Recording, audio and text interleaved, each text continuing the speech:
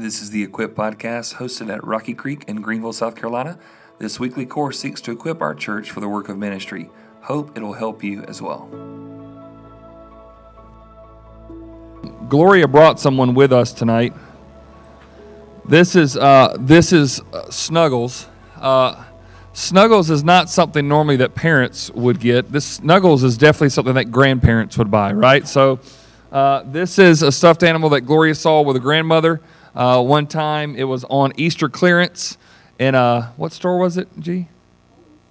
JCPenney? JCPenney was going out of business in Greenwood, and so Grandma saw it, and Gloria just had it, just all over it. Anyway, I think this was like $6 or something, right? It's as big as she is. But here was the deal. She said she had this thing when she was little. She always wanted somebody to be in the room with her. And one day she looked at Amanda, and because Obadiah and Eli, they share a room. One night she looked at Amanda, and she says, "I'm just tired of sleeping in that room by myself." And she's like, "Well, I'm sorry, darling." She's like, "You sleep with Daddy and Bubba sleep together, and y'all stick me in that room all by myself," is what she said to Amanda one night. And so when Snuggles came about, she said, if I can get Snuggles, and if Snuggles sleeps with me in the room, I'll never, ever complain again about being alone. And I said, "You promise me that?" She goes, if that bunny gets to be in my room, she goes, "I promise I will never, ever complain." I said, "Okay, well, then Snuggles can make it." And pretty much, except for maybe a couple times since then, she's like, "Yeah, well, Snuggles doesn't talk back." But anyway, this is Snuggles. So then Gloria asked tonight, she goes, "Do you think we can bring Snuggles to church?" I said, "Well, for what?" She's like, "Maybe you need a sermon illustration." And I said, "Okay." So I was thinking upon it about, in the last 20 seconds, how we could put Snuggles into tonight. And so this is what I've come up with, folks.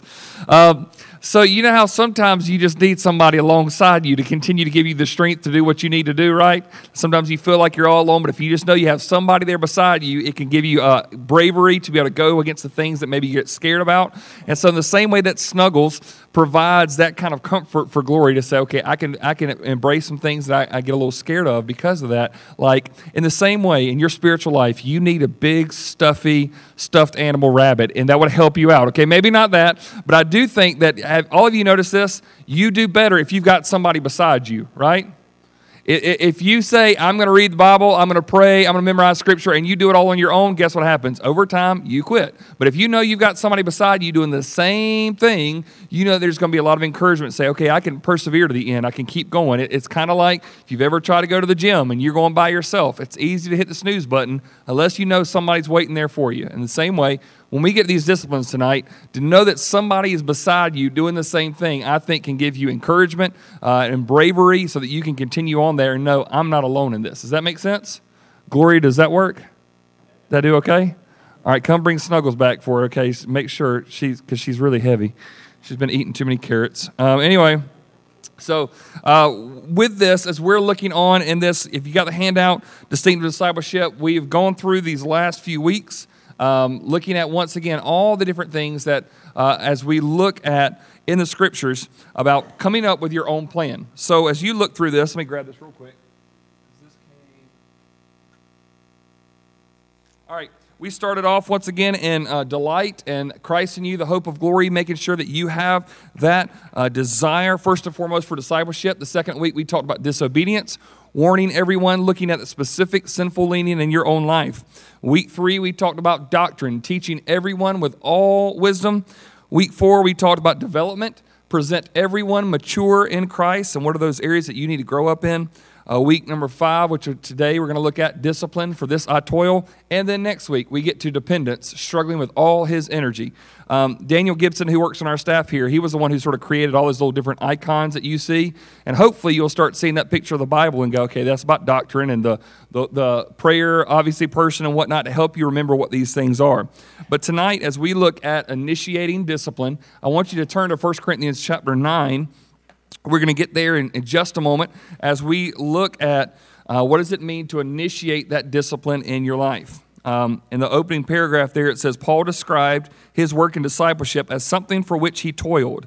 If that sounds like work to you, it is because spiritual disciplines require consistent, diligent effort on your part. In session 6 of Distinctive Discipleship, you are going to select the most vital spiritual discipline to strengthen at this time in your life.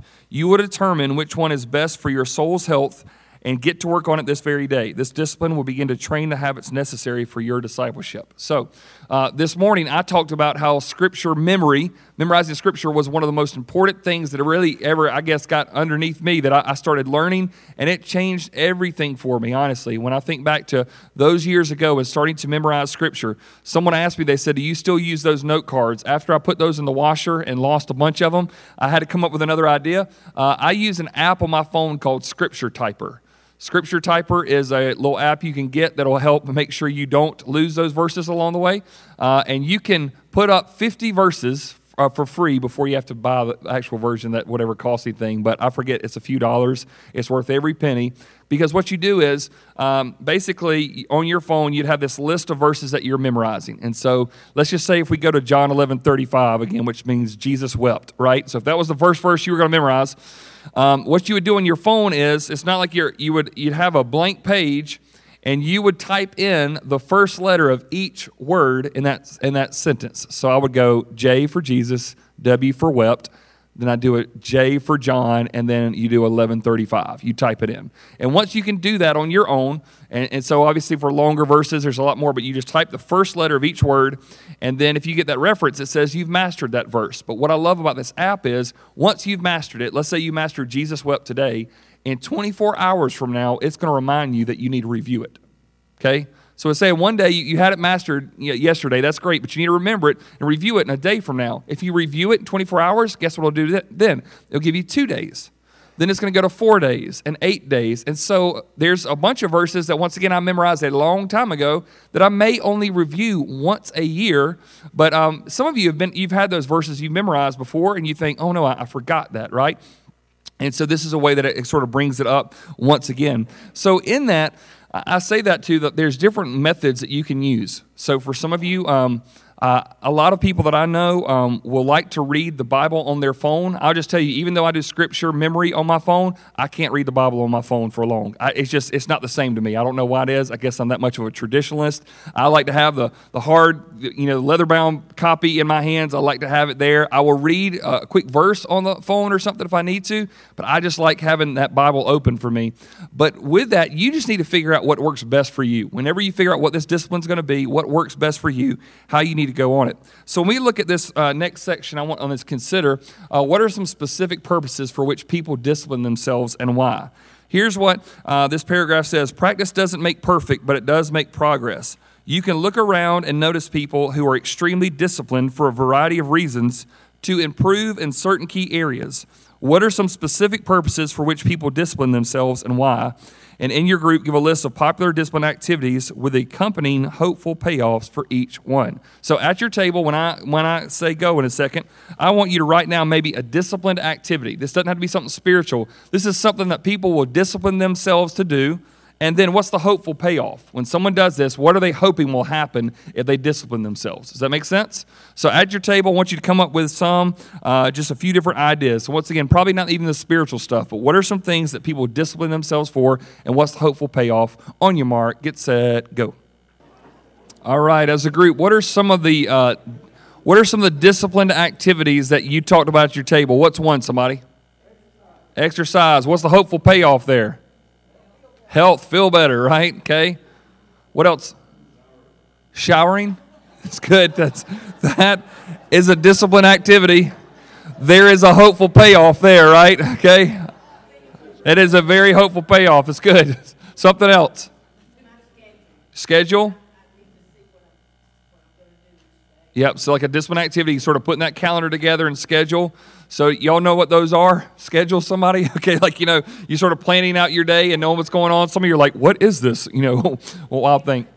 That's right. Paper and pencil for you? Okay, good. What's something else? Yep. Eating and dieting. Okay, I'm not going to eat this. I am going to eat that. Yep.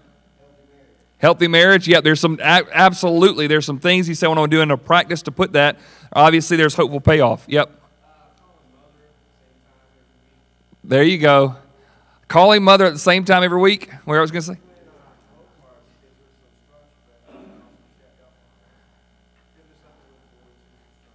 How many of you mothers just love to hear that right there? Okay, some of you, like I see hands in the back going, all right, son of the year right there. Okay, so you but there's very true. Now here's the thing, everybody, there's stuff that you know is important, but if you don't discipline yourself to do, sometimes it's not going to happen, right? It's just not going to happen. And so sometimes you have to find yourself, how am I going to discipline myself to make sure that's there? And so there is a hopeful payoff. Like I'm wanting to provide this for someone or help encourage myself or something, improvement there, right? Underneath it says, many of the benefits associated with people's most prized disciplines are unfortunately short-lived. When it comes to spiritual disciplines, these activities do more than improve your life, they develop your soul. How many of you realize this? If you ever had a New Year's resolution and it made it to January 3rd, you did pretty good, you did better than last year, right? Okay? You have these goals, right? And you really, really have good intentions. It's kind of like some of you know, if you have a gym membership, you can't find an elliptical machine the first week of January. But come February, there's freedom. Go anywhere you want to. Nope, where is everybody, right? That can happen in so many different ways. I realize this a lot of times, and I don't know if y'all have ever experienced this. I will do really good with exercising and doing stuff during the spring and the summer and the fall. Then it gets cold, right? And a lot of times I've noticed the progress that I made in recent months, I go all the way back to it, just starting it all over again. I don't know if y'all have ever been there or not. But so you can have these kind of discipline activities that you want to do and a hopeful payoff, but they are short-lived oftentimes. When we look at this passage of Scripture in 1 Corinthians chapter 9 tonight, we're going to realize something that Paul's going to talk about what the spiritual disciplines are supposed to be in our life. It says the Corinthian church lived in a city obsessed with physical discipline. They loved athletic competitions, displayed their physical prowess. What Paul noticed in them was a willingness to discipline their bodies while neglecting to discipline their souls. Now, would you guys say that somewhat applies here today? Sure it does. There's a lot of people who are very eager to do those things, even if it's seasonal. But let's look what he says, chapter 9, verse 24. Do you not know that in a race all the runners run, but only one receives the prize? So run that you may obtain it. Every athlete exercises self-control in all things. They do it to receive a perishable wreath, but we an imperishable. So I do not run aimlessly. I do not box as one beating the air, but I discipline my body and keep it under control, lest after preaching to others, I myself should be disqualified.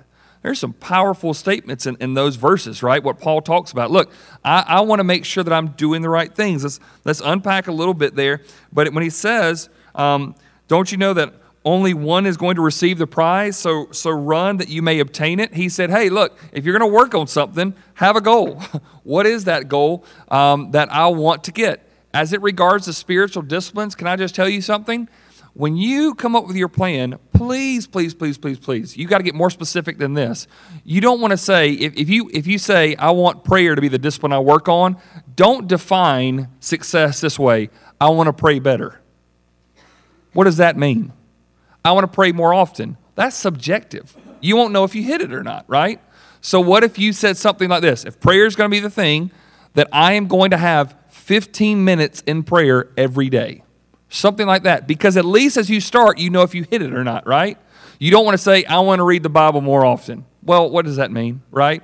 So because for you might say, I read it once this year. It is more than I did last year, right? Now, what's the goal? He says, you want to do it in such a way that you are going to do it to receive the prize. Verse 25, every athlete exercises self-control in all things. So stop right there and think about this question, right? How is spiritual growth similar to athletic preparations and competitions? So when he says in this, an athlete exercises self-control in all things, do athletes that really want to win, do they think about when they go to sleep? Yeah. How much they sleep? Do they think about what they eat? Do they think about what they do with their bodies and whatnot? Absolutely. They think about all of those things. So he's saying, look, an athlete exercises self-control in all things. They want to be able to get something. Sometimes you hear these stories of these Olympic athletes, and it is mind-boggling how every moment of their day is scripted. Every calorie that goes in their body is thought of, right? They think through everything. Why? Because they got a prize that they're wanting after. So think about this. How is spiritual growth similar to athletic preparations and competitions? Let me just ask you, do you think that if you want to do spiritual disciplines, do you think what time you go to bed might assist you or hurt you in that? What do you think? Okay, how many of you, let's be honest for a second, I don't want to show of hands, but just the Lord knows, right? You got all these great intentions to get up in the morning and read the Word and pray and do all these wonderful things. And you stay up at night doing something, wasting time. Okay? Now, no, like I said, don't say that's me. Don't point at your spouse or your friend or anything like this here, okay? But sometimes, here's what I feel. If I stay up too late at night, I feel like the next day I am playing catch up the rest of the day, right?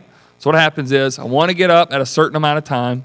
If I say, okay, 5:30 would be a great time for me to wake up. This is what I want to do. I want to wake up at 5:30, and then I'm going to spend some time in the Word and praying, and then I'm going to get some work done for the day, and then I'm going to go out there and run. And then all of a sudden, if I stay up late at night, just wasting time, that 5:30 might get pushed back to 6:30 or 7 o'clock, and guess what happens now? Something is going to go by the side. I'm not going to get to it all. And now I'm feeling like I'm playing catch-up, and I'm running ragged all day long just because of what time I went to bed affects the very next day. Does that make sense?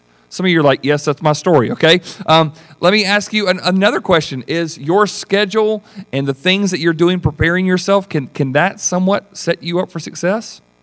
Sure it can. An athlete is going to know this. I'm going to set the alarm for a certain time, and I'm going to move the alarm clock away from my bed so I just can't hit snooze, right? I'm going to have to get up out of the bed and go touch it, and that way you're at least alert enough, and it's going to be harder for you to get back in the bed. Some of you are like, oh, I still can do it. I believe you, okay? But it's a little bit more difficult for you to do. They're going to say, I've got my gym clothes out, ready there. My tennis shoes are by the door. I've set myself up for success so I can do it, and I can be ready to go. Can I just tell you that spiritual disciplines are a whole lot the same way?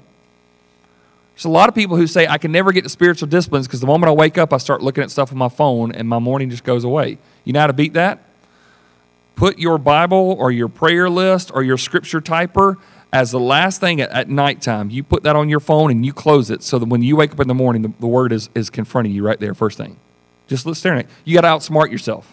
You got to start thinking ahead of yourself. If I'm going to be like this, let me start thinking. Because why? Athlete would do that, right? They would start thinking, how do I prepare myself for the next day to make sure?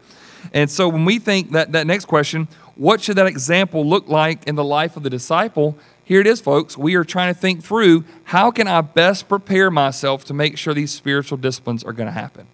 So with that, if you were going to say, I'm going to start reading the Bible, that's the spiritual discipline that I want to work on, can somebody tell me, what are some things that you would need to start doing to prepare yourself to make sure that was a habit that picked up? If you were saying Bible reading is going to be the spiritual discipline I want to work on, what are some things that you would need to do? Anybody got some ideas?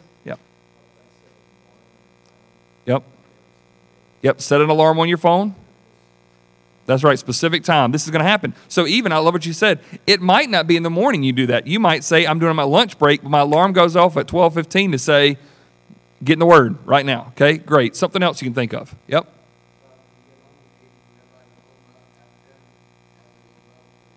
Yeah, that's right. So get at home, either have a Bible study over dinner or after dinner, like kind of make that a plan. That's great. What else would you think?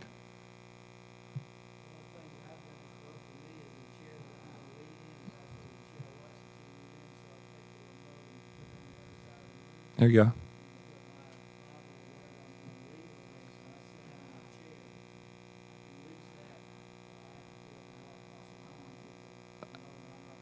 That's smart. I love it, Steve. Jackie's giggling over there, but I love it. Okay, no, listen. So what happens is he said, I have a chair that I like to sit in, and so what I do is I put the Bible in the chair and the remote far from it. So when I sit down, I'm more inclined to, I don't feel like getting up and getting that remote, right? And so what that is saying, let me think through these things, right? Hey, if you're going to read the Bible, anybody want to think about this? Do you think you might need a plan?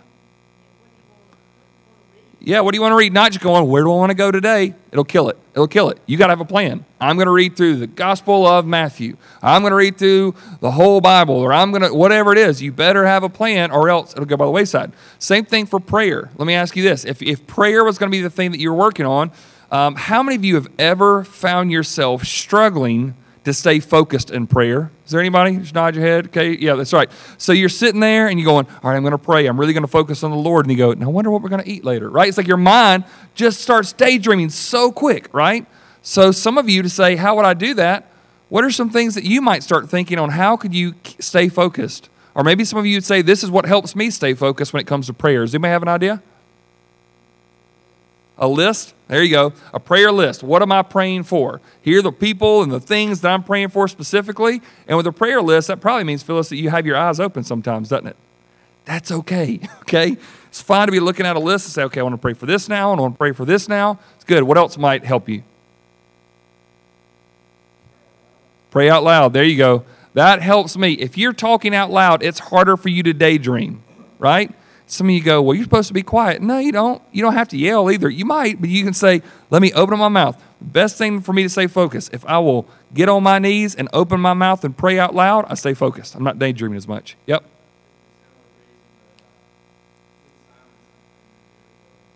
Yeah. Put earplugs in just to sort of drown out any other sounds. That's a good idea, right? Just to keep you focused. And so all these kind of things might help. You got one? A prayer journal is great, absolutely. So you're saying, look what God has done. He's answered this here, and it just sort of keeps you fresh. So you guys are seeing this, right? And so you have to say, if I want to be efficient in this, I better start outsmarting myself, because there are going to be some days you don't feel like getting up and going to the spiritual gym. Yep. So you want to set yourself up for success. It's also really good to have a mentor or accountability partner that says, did you go to the gym this morning? Tell me what you did. Show me what reps you did today. You memorizing some verses. Recite it to me right now. Jesus wept. Okay, like right? It might be there again. That's fine. But having some people there with you. Turn over to the backside. Says these athletes competed for the glory of a perishable wreath, right? While it looked beautifully arrayed upon the victor's head on the podium, within days the foliage withered into frail and unbecoming stems. So I want you to think about it, right? In verse 25, he says that they do it to receive a perishable wreath, but we an imperishable. So I want you to think back to these old Roman kind of events where you'd see this athlete standing on this podium, right? He is the fastest runner. He's the strongest person. And what do they have around their head? Christmas wreath, right? Basically, it's like a little wreath they put on you to say, this is the winner. Well, what happens to that? Especially back in the day, they weren't going to Hobby Lobby and getting the fake plants, right, for make a wreath. This was a real wreath. This was real leaves and branches. And what takes place for that wreath? In a few days, what happens to it? It just dies. It withers. And so you go, well, here's this brittle little thing that I got to show that I was the best on one day, and it goes away. There's a good sign of how much of a shelf life any kind of thing in this life we work for is, right? He says, so he goes, that's a perishable wreath. So how does that relate to worldly disciplines? Folks, if you put all of your life into working out, guess what's going to happen one day? I don't care how good you're at it. Is your body always going to cooperate with you? Always going to look the way that you want it to look? This is a problem. Sometimes I want to tell people that especially teenagers, college students, 20-year-olds, I want to look at them and say this. You're not always going to look like this. You're not always going to feel like this. In fact, it's going to get anything, if it's going to happen, anything's going to happen, it's going to get worse from here. Okay, like you want to just tell them that, not to discourage them, but to say, look, no, your body, even if you feel like, man, I am working so hard on it, listen, the times when you work hard on it, you find yourself getting an injury, right? And things aren't the way they are supposed to be, and it's perishable. It's a wreath. Any kind of discipline in life, you go, wow, look at this. It is perishable. You think about another discipline that people have. Some people are so disciplined that I'm going to save all this money and I'm going to make sure I do this and blah, blah, blah, and I'm going to get ahead of everybody. And then one tragedy hits, and what happens to that whole financial system that you were working on? It can be gone. Perishable wreath. Perishable wreath. So does that mean you don't need to be disciplined in it? No. It just means you better not put your hope in it. Any of it is perishable in there. And so when you look at it, how can spiritual disciplines receive imperishable wreaths in contrast? What's the difference about spiritual disciplines versus worldly disciplines? Somebody, if you think about it, they're eternal, right? So if you get into something that causes your soul to develop, that doesn't leave you when your soul goes on to be with Jesus, right? That continues there. It's something that's so very powerful. It's not perishable. So look at that verse again. Verse 25, every athlete exercises self-control in all things. They do it to receive a perishable wreath, but we an imperishable. So I do not run aimlessly. I do not box as one beating the air. So he's going, I'm not just running just to run. I'm not just boxing, beating the air. I've got a goal that I want to work on. I have a goal. So somebody asked me, when I started memorizing Scripture, where did I start? I'll tell you, the first two verses I memorized in Japan were Acts 20:24 and Galatians 2:20. Acts 20:24, but I do not consider my life of any account as dear to myself, so that I may finish my course in the ministry which I received from the Lord Jesus Christ to testify solemnly to the gospel of the grace of God. I wanted that to be my life verse, right there, okay? Second verse, Galatians 2:20. I have been crucified with Christ, and it is no longer I who live, but Christ who lives in me. In the life which I now live in the flesh, I live by faith in the Son of God who loved me and gave himself up for me. Now, I haven't looked over those verses probably in a year from now, but 20 years ago, I put those deep down in, and they will not go away. After that, you know what I did? I looked at the weakest areas of my life, and I started finding 2 to 3 Bible verses to combat them. That's what I did. This is where maybe your discipline and the area of disobedience kind of start working together. What are some of the areas in your life that you need to be memorized on a daily basis, right? You know what area Satan's going to come and start waving that carrot in front of your face. You need to have some verses memorized to be able to go for it. What did Jesus do when Satan tempted him?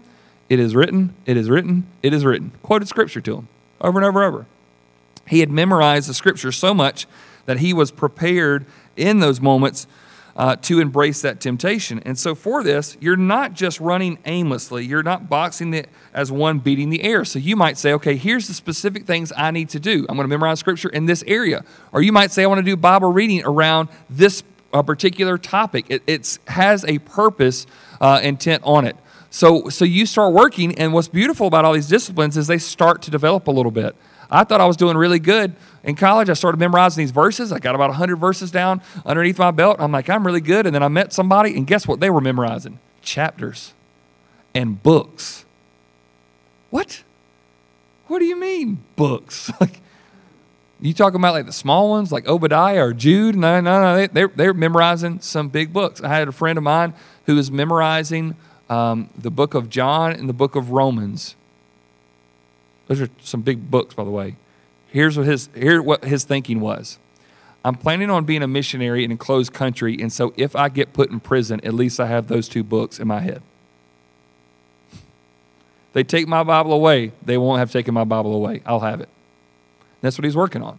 And so with that, you start going, all right, you know what it's like? You start going to the gym, and you start, using those little machines, and you got a couple of pounds on it. You're like, man, I'm doing really good. And then you go to the other weight room, and there are all those beefcakes that got muscles in their necks and stuff, just bulging and going, what in the world? I didn't even know they came out with barbells that big, right? But here's the thing. You start low, right? Nobody jumps from this point to that point. Start with a couple things, and you start getting it underneath your belt and start looking and seeing how this can happen. So you're not just doing it aimlessly. You've got a purpose. You've got an intention. You're thinking what's most important. Verse 27, but I discipline my body and keep it under control, lest after preaching others, I myself should be disqualified. So he says, this is part of me disciplining my body. I want to work hard to fight against those impulses, and that's why these spiritual disciplines are so important. Can I tell you that the discipline that I worked on last year was so challenging for me, and honestly, it's one that I've got to continue working on. In fact, it's on my to-do list tonight to pray about and think about. Fasting is never something I'm ever going to get to. I'm never just going to be on a Tuesday going, you know what I feel like doing? Fasting today. That's what I want to do. I love food. I mean, y'all may think, okay, well, yeah, you're supposed to, right? No. Like I can throw down, okay? So I'm never going to wake up in the morning going, oh, I just feel like denying myself food today so I can pray more. It's not going to happen. So what do I have? I heard somebody one time who said, just make it a plan once a week to at least fast 1 to 2 meals a week. Find a breakfast and a lunch where you just say you're not going to eat at that point. Just decide which day of the week it's going to be. The only problem is, this is where I struggle. I have a lot of people who I do counseling appointments or meetings over lunch. Hey, can I meet you on lunch break? Oh. supposed to be fasting, right? Okay, it's kind of difficult, right? I don't want to look at my wife and say, oh, you've cooked me this meal. I love Jesus too much to eat what you've cooked. Now I'm going to eat it, okay? So, but here's the thing. Like, I never really could find a good rhythm of it until someone said, pick a meal or 2 meals a week and just decide Tuesday morning and Tuesday lunch, just don't eat. And what do? Every time that hunger pain starts hurting, you go and pray. Take the time you'd be eating lunch from 12 to 1 and go somewhere and pray and say this, God, I want you more than that next meal. I want you more. Please teach me. Please put a longing in me for the way that I long for food right now. Now, you talk about that is one discipline, which once again I would say, I don't know if I would encourage anybody here to go to unless you've really worked through some of the disciplines of prayer. Because you know what's going to happen? You're just going to be hungry and you're going to be mad, okay? You're just going to get, so I'm not letting you off the hook here, but I'm saying you start developing some of these, and then eventually you might get to some of this other stuff. But he says when you discipline your body, you're saying no to impulses and saying, my soul is more important than my body. My soul is more important than my body, so let me work hard on doing this because I don't want to be disqualified. So now I want you to look at this discuss section for a second, and who can we imitate from the Bible? At your table, you're going to have this set of instructions. I'm going to give you a few minutes to do this.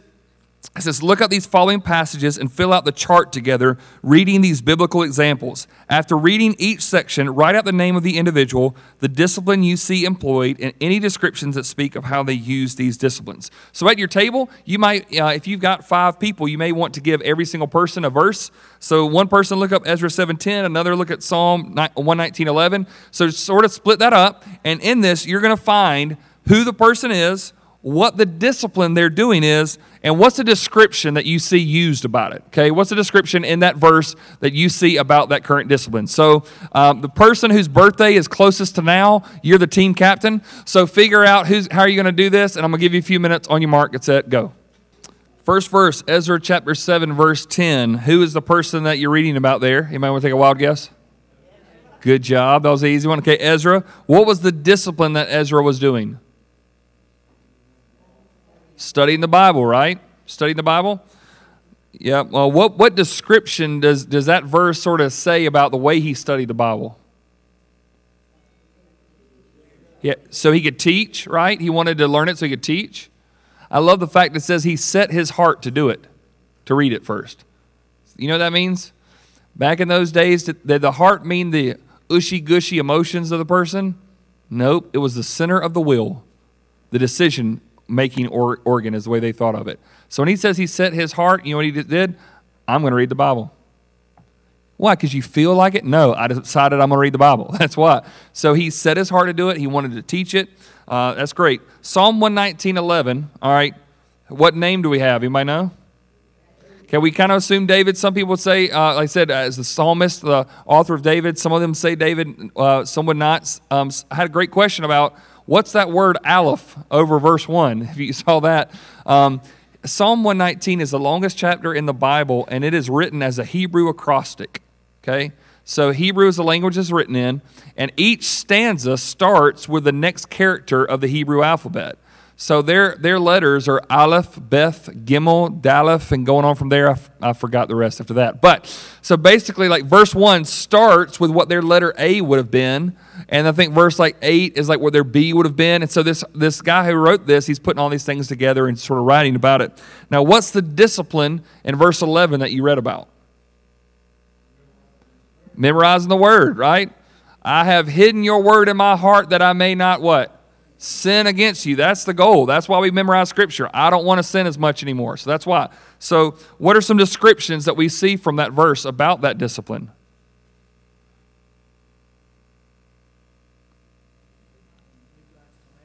New God's commandments, right? Yeah, he wanted to fight against temptation. What else?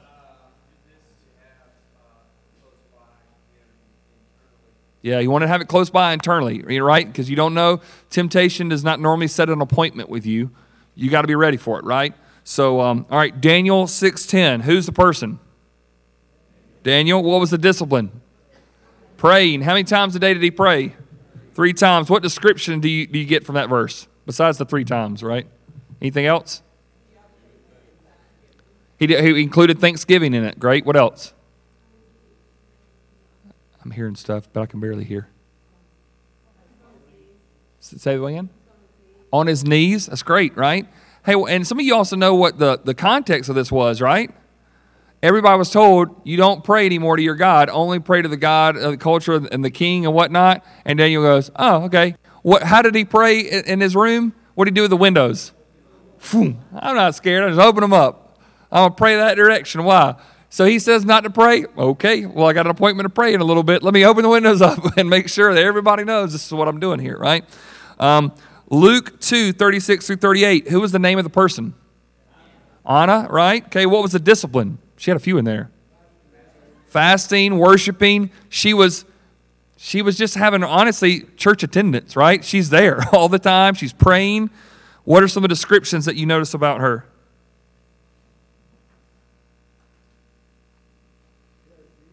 Yes, she cherished Jesus. She was looking for him. I love the fact that she says she did not depart from the temple. Now we will kick you out tonight. I'm not going to be honest. Okay, we will kick you out, but she's praying day and night, right? She's fasting. She was eagerly looking, waiting for the Messiah. Eagerly looking. What about Mark 1:35? What name do we have? Jesus. What was the discipline we see? Praying. And what description do you find about his prayer life? Went to a quiet place. Solitude.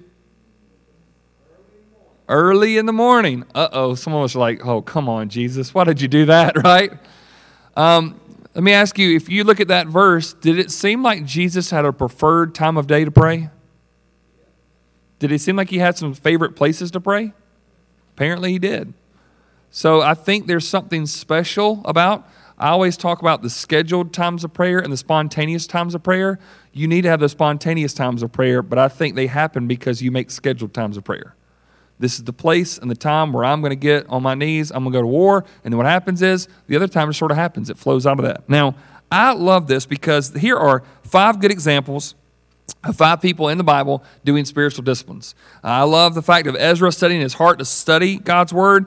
The psalmist talking about, I'm going to memorize God's Word. Daniel, I'm going to pray regardless of what anybody else does. Anna was sitting there going, I'm going to worship and fast and be in religious worship services. Mark 1:35, Jesus himself got up early, got away from folks, and got on his knees to pray. Do you know in Luke chapter 6, verse 12, it says that Jesus prayed all night one time before making a major decision? He was about to choose which 12 disciples were going to be his. Now, I want to ask you a question for a second. Do you think Jesus, being fully man but also fully God, needed an entire night of prayer to go, do I want Peter or do I want Bob? I can't tell, God. Do you think he had to pray all night to figure out what 12 God had called to be his disciples? I don't think he needed to pray all night to make that decision. So then why would Jesus pray all night to make a major decision? To set an example for us? And you go, oh man, somebody have to stay up tonight, right? I'm not saying you have to do that necessarily, but why would Jesus do that? If he didn't have to take that time in prayer to make sure that he got it, why was that important? Because set an example saying, if you're about to make a major decision, you better spend some long time in prayer. I mean, some long time in prayer. Don't rush past it. Really work hard and do that work of speaking to the Father. I think it's important. When Jesus was asked in Luke 11, verse 1, Jesus, teach us to pray how John the Baptist taught his disciples how to pray. And what does Jesus then say? Oh, omnipotent God of creation and magnificent and mighty, immutable, majestic God, omnipotent. Is that what he said? What did he say?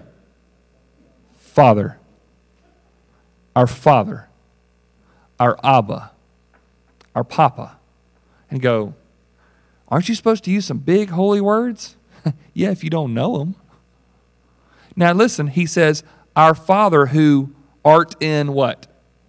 Here's the balance. He's my dad, but my dad's address is heaven, okay? So I'm not just going to talk flippantly to him. Some of y'all know you don't talk flippantly to your father anyway, right? Your earthly father. You better be like, what up, Dad? Like he'll that may not be the most appropriate way to do it. You still want to show some respect, right, when you're talking to your father. The same way should you talk to your heavenly Father with respect? Sure. Our Father who lives in heaven. My dad lives in heaven, and he wants me to talk to him like he's my dad, but my dad who lives in heaven. It's this intimate relationship, but also acknowledging how powerful he is all at the same time, And so here's the thing. I love the fact of when Jesus taught us how to pray, he wasn't praying in the sense of like going, well, I need this. He was saying, you guys do, so let me show you how. I love the fact that when God created the heavens and the earth, he created everything in 6 days. On the seventh day, he did what? Rested. Did he rest because he was tired? No. All he did was just talk. Space. There it is. It's like he's not worn out. Isaiah 40, verse 28 says, the everlasting God does not grow tired or grow weary. So why did he take the discipline of rest? Because, as an example for us, because he knew that we would need it. He wasn't tired. He knew he would be. So here's a discipline to put in your life. So some of you, honestly, right now, this was a big one for me a few years ago. I had to work on the discipline of rest and Sabbath rest, meaning I need to take one day a week off and just stop trying to be so busy and important. Just stop it. Stop having to go, I need to check emails and do this, blah, blah, blah, because the world's just revolving around how important and how busy I am. Or does the rhythm of this is to work really, really hard for 6 days and one day just stop and enjoy what God's created? Slow down. Is that the rhythm that God's wanting? Can I just tell you, for some of you in this room, including myself, it is discipline to rest. It is discipline to unplug because you are just prone to be busy and active and going, and that is very comfortable for a bunch of us Marthas in this room, right? And sometimes we just got to turn into a Mary and say, calm down and just rest. You are not that important. The world is not revolving around your schedule and your calendar and your to-do list. You just need to unplug. And some of you, the discipline of resting is a hard thing. Some of you right now, you go, you mean God Almighty wants me to take naps? I love him even more than ever before, right? Okay, like you may think that. But here's the thing. It is true, folks. God wants you to work, but God also wants you to rest. And so we see these wonderful examples in the Bible, and there's plenty more, but the people who live these disciplines out.